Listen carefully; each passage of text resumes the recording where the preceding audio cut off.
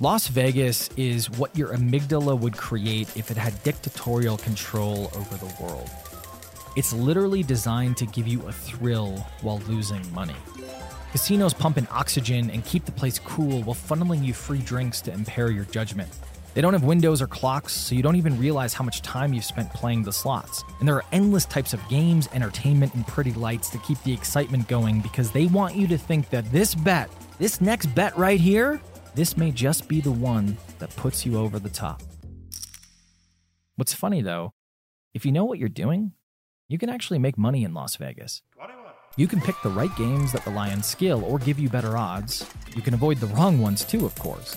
You can practice poker and then find the tables of tourists that are fresh off the plane who are easy targets. And if you place the right bets and avoid the wrong ones, you'll ultimately win. Marketing in B2B SaaS isn't all that different. You're constantly making bets on each email send, blog post, marketing campaign, demand gen strategy, and the like. When you find something that works, you double down with everything you got. And if something isn't working, you cut your losses as soon as possible. Over time, you develop an instinct, and when you combine that with data, you become unstoppable.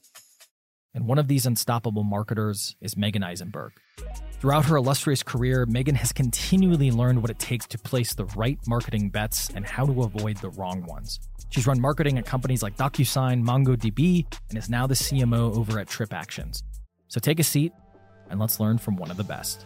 From ProfitWell Recur, it's Protect the Hustle, where we explore the truth behind the strategy and tactics of B2B SaaS growth to make you an outstanding operator.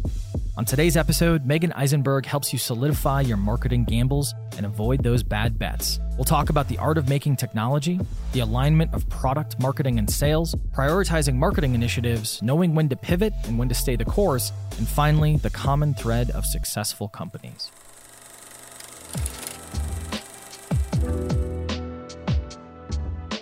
What made you want to get into this? What made you want to get into tech? Is it in the background of your family? Like, is it like what was the allure, if you will? Yeah, it's interesting. When I graduated from high school, I wanted to do art. Okay. And my dad was like, okay, you could do anything you want as long as it's in the sciences. And so I was like, oh, okay. And at the time, websites were just coming about, and you could code in HTML and you could create these really cool things online. And that was in the computer science MIS world. And so I applied to Cal Poly San Luis Obispo with the thought that I would go build cool websites. And that was like the hot place to be. And so it sort of solved for my dad's thing, you have to be in the sciences, and sort of got me a little closer. I was one class away from an art minor.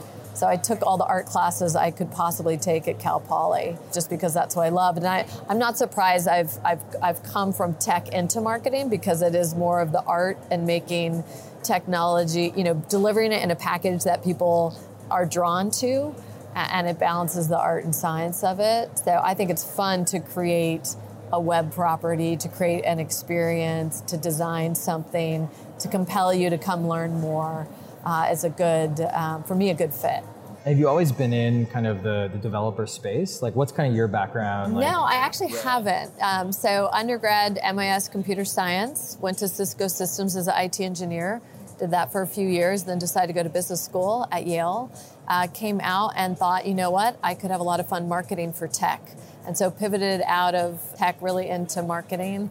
And I did a lot of security software, was ArcSight. We were acquired by HP, and then switched into SaaS really with DocuSign. Was there for 3.5 years running demand gen and customer acquisition, and then got pulled into MongoDB as their CMO. Yeah, there's probably an advantage to being able to kind of bridge the gap, with tech, your computer science background. Yes. And on the marketing side, because correct me if I'm wrong, but in a lot of kind of dev-focused companies, sometimes the marketing is kind of, oh, they're just the marketing, they're just the sales, kind of put in the back room. Like, have you seen that in the industry? Maybe not necessarily at MongoDB.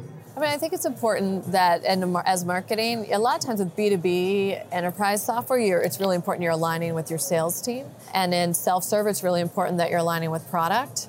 When it comes to targeting developers, you need both. especially since we have developer all the way to enterprise selling. So part of it is just making sure we're aligned, that we hire a lot of technical talent within marketing. So our work is authentic and it's actually describing the product the way someone would buy it in channels where they would go buy it.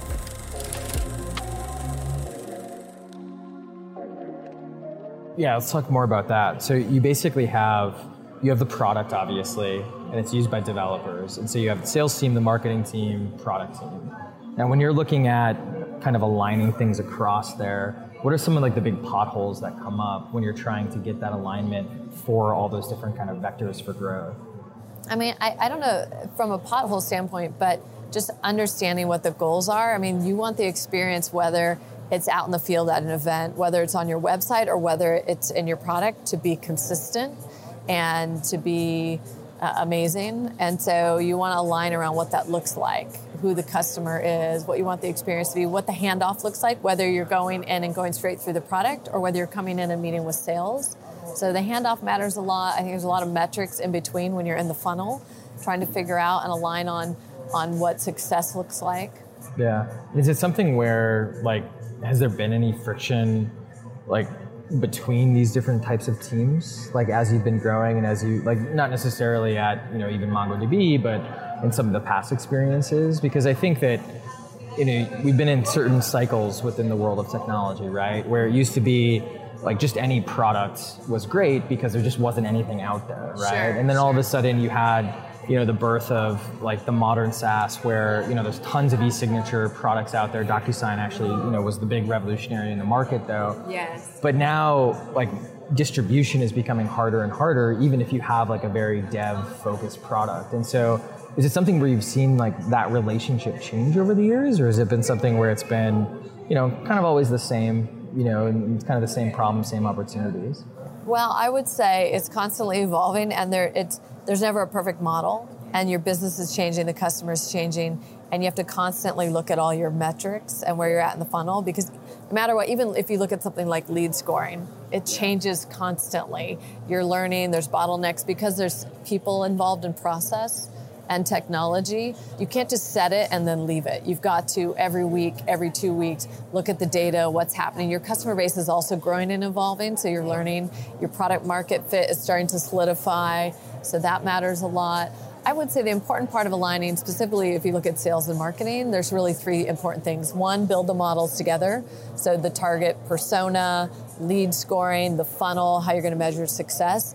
2 is transparency and result, what's working and not.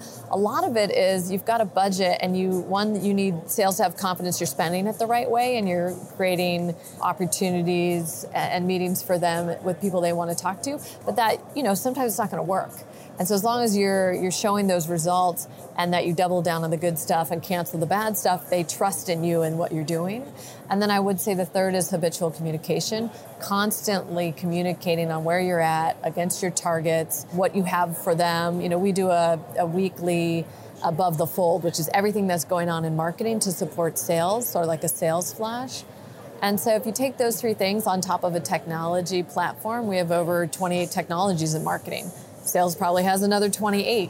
So if you think about those, they're giving us data of people coming in, what they're doing on our platform, what they're doing as customers, so we can learn and get better and increase the velocity of folks coming in and staying as customers. I think about, build the model together, transparency and results.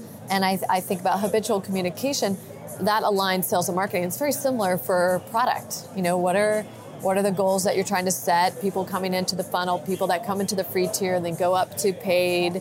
What's that experience look like? We put technologies like Segment in place to figure that out. And so we learn that transparency, what we're doing to grow the business from a self-serve standpoint, what's working and what's not working, and then continually communicating on that progress, all on top of technology.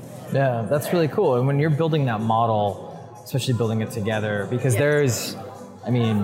you guys have a sales team that's, sells into the enterprise and the mid-market. You have the self-serve. Like, how do you build that model, especially at a company like of your size and you're public, and so there's a lot of expectations. Growth is absolutely necessary. And I'm assuming you've been able, because you've been there 3-4 years now, you've been able to kind of make it into your own, especially that process. So like, how do you actually build that model for a company that's trying to align sales and marketing a little bit better, but also trying to do that in the context of high growth? Yeah, I would say first we started out, Atlas, our database as a service, has been around 2 years. So when I started 3.5 years ago, it didn't exist. We were B2B, traditional B2B enterprise software company that released our self-serve Atlas 2 years ago and have grown into supporting that. It's now 18% of our business and growing extremely fast. So I did have the benefit of having enterprise sales first, getting that more established, growing our corporate sales team, getting that established. Now we've got to really pivot and transform. We're a cloud company first with self-serve. And it's a funnel, our self-serve business feeds our sales business. We have large enterprise companies running Atlas, setting up areas where people can come and build, developers can come and build out for the enterprise.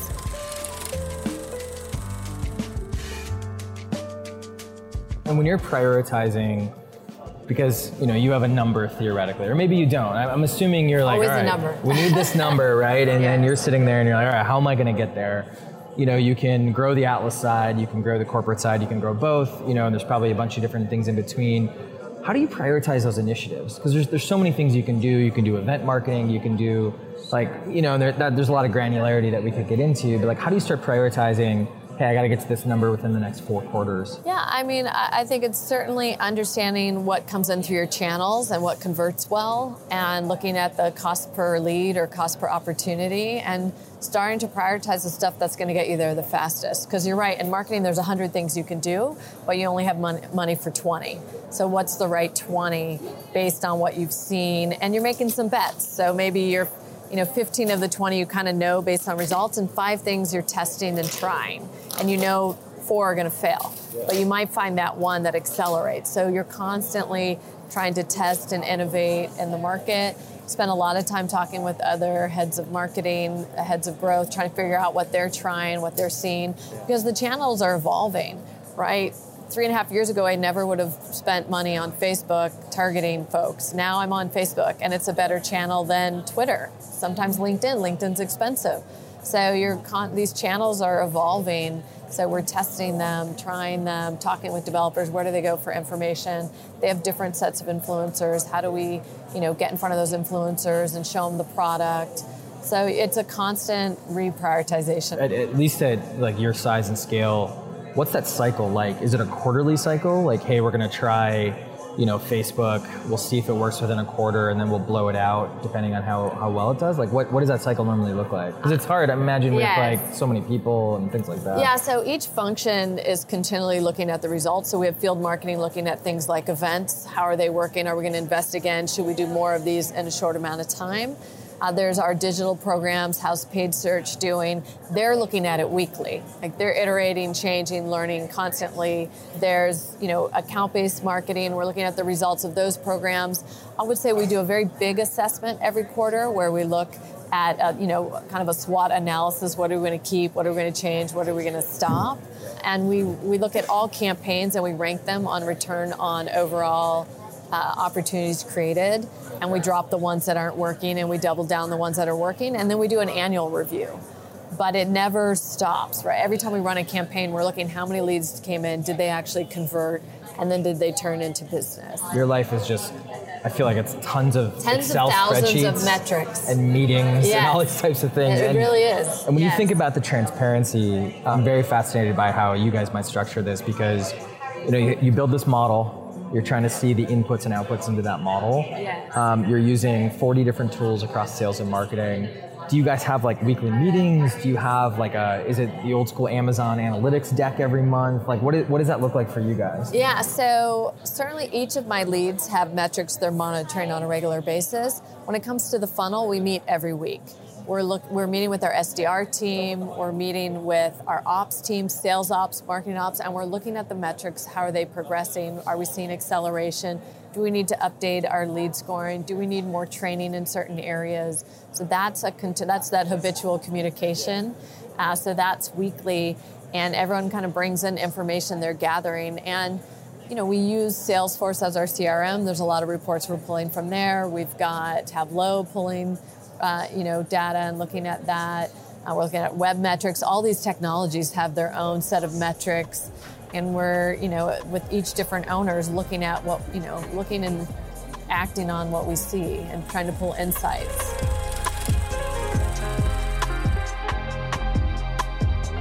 When you think about, I'm always fascinated by your time horizon too, because obviously you guys are reporting quarterly, which, can affect, certain decisions, and then obviously you're looking towards the future vision of the company. Yes.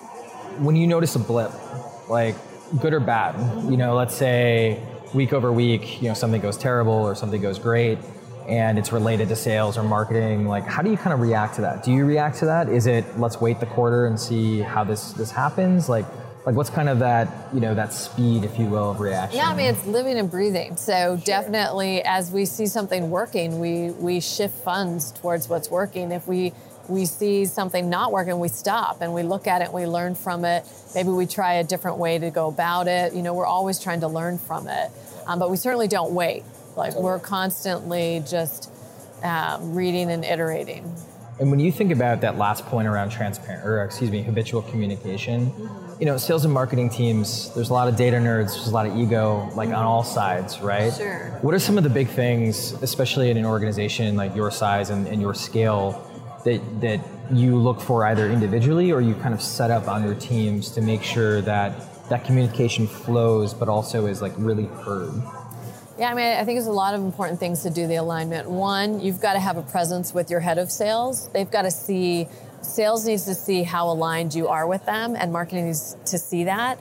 Because if you guys are working hand in hand, that stuff below is going to work hand in hand, because they know if it goes up the chain, you guys are going to partner and fix it. You're not going to tolerate anyone not working together. So I think that's one. Two, my team is measured by the company number. So it's aligned to sales being successful. There's nothing better to get sales support than to have your leaders be comped by them making their number. So that, I think, drives a lot of behavior, regardless if what they're doing directly relates to sales or not. At the end of the day, if sales isn't successful, I'm not successful, and therefore marketing's not successful. So I think incentives matter, communication matters, and just that alignment. And I make sure my leads partner very closely with the leads within sales, that they're meeting with the different regional leads to find out what are the issues they're having, what are the bottlenecks, what can we be doing, is there some, can we do something in the field? We have pretty tight field alignment with our field marketers and each of the leads in the regions, trying to make sure we're working on account-based marketing, that they feel supported, we're providing air cover for them. Is that direct?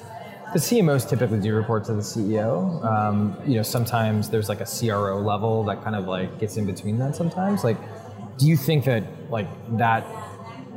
the fact that both of you, the head of sales and you, the head of marketing, report to the CEO, does that help, do you think? I actually think it makes sense, because a lot of times in marketing, you've got to hit the short-term number, but you've got a long-term thinking about your brand, where you're going. And I think sales is, a lot of times is incented on the quarter and short-term number. And so sometimes your objectives are not at odd, but not always timed the same. So I think it makes a lot more sense to have you both report into the CEO. Otherwise, I fear you may make short-term decisions at the expense of long-term ones to make a quarter. In marketing, you're thinking about so many other things. You're thinking about employment branding, you're thinking about education and the company as a whole, internal comms. So it's a lot more than just supporting the sales number.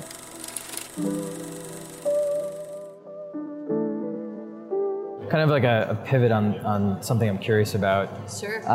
Would you rather, you might not put this in, I'm just genuinely curious. Yes. Would you rather be working with a product like MongoDB, which is, a little bit hard to explain, probably your family and things like that? Or would you rather work with DocuSign, which is a very semi-straightforward and, kind of an every person's product, if you will? What's been more exciting? I'm sure they've had their differences. Yeah, they're very different products. I think a lot of what I like to work with is the team.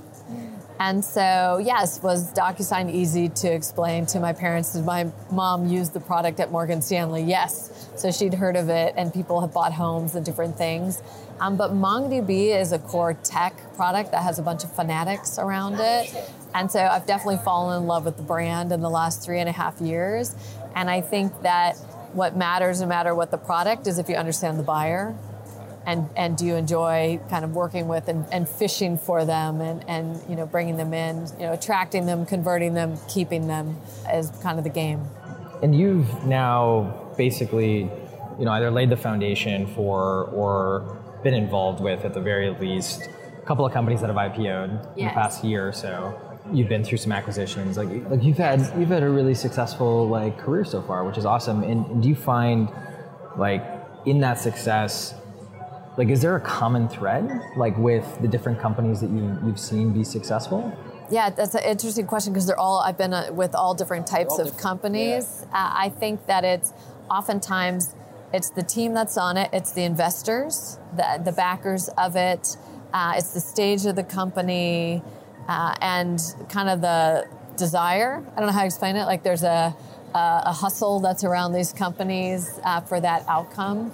And the leaders that are involved, but they're all different. They're just all different markets. When you think about, like, you're competing, you're working at a very, very high level. Like, people rely on you. The goals are not small, right? And maybe it feels like the early goals in your early career, but when you think about being at that level and competing at that level, like, what are some things that you've learned that you've needed to be and cultivate in yourself or cultivate with your team in order to, you know, not want to tear your hair out? No, I think it's continual learning, right? Every situation you're collecting more data and you have to learn and problem solve. I think success comes from your ability to look at a challenge and solve it. I mean, we're hired to solve problems. If everything was going great, we wouldn't need people, right? And so I think it's being up for a challenge, problem solving, trying to figure out who the best resources, being able to hire, I think matters, and just the teaming, the right attitude around it. I think a lot of it is building the team and not giving up, right? And networking, a lot of it is just, can you get the right people working together to solve it? Have you built those relationships and the equity up to get something done? Because almost everyone, there's someone out there that's solved a similar problem. So it's finding them, learning from them, and then you probably have a slightly different issue. And so how do you morph that to solve that problem? Totally. And is there something that you kind of alluded to this a little bit, is there something you're like still struggling with, like trying to overcome, like big or small? Tech is a moving landscape, you know, trying to learn new technology. Even what I learned in my computer science courses more than a decade ago are totally irrelevant now. So constantly trying to pick up and learn tech. If you're not in it and you're not developing every day, it's moving fast. It's super tough. So you just have to reading.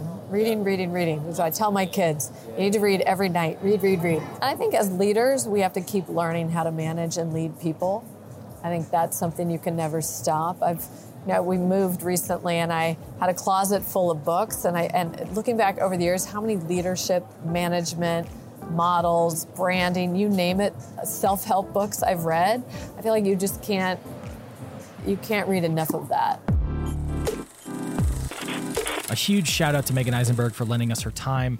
Now you have what it takes to feel comfortable with your marketing bets. On today's episode, we talked about the art of making technology, the alignment of product marketing and sales, prioritizing marketing initiatives, knowing when to pivot and when to stay the course, and finally, the common thread of successful companies. Oh, and if you want some swag, all you have to do is leave us a 5-star review of this podcast or the equivalent rating wherever you watch or listen. Email a screenshot at pc@profitwell.com and we will hook you up. Thanks for listening. Make sure you subscribe to and tell your friends about Protect the Hustle, a podcast from Profitwell Recur, the largest, fastest growing media network dedicated to the world of subscriptions.